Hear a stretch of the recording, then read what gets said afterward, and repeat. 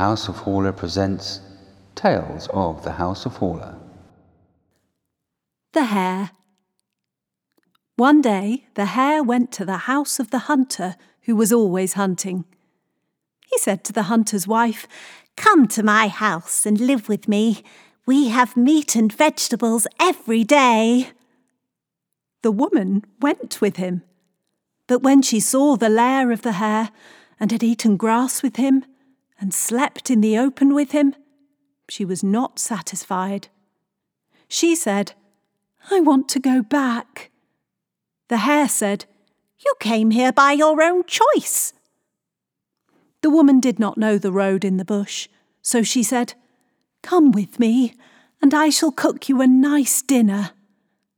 The hare took her to her house. Then she said, "Get me some firewood." The hare went to the forest and collected a load of firewood. The woman lit a fire and put a pot on it. When the water was boiling, she put the hare into the pot. When the hunter came home, she said, "I caught a hare for dinner." The hunter never knew what happened. The end.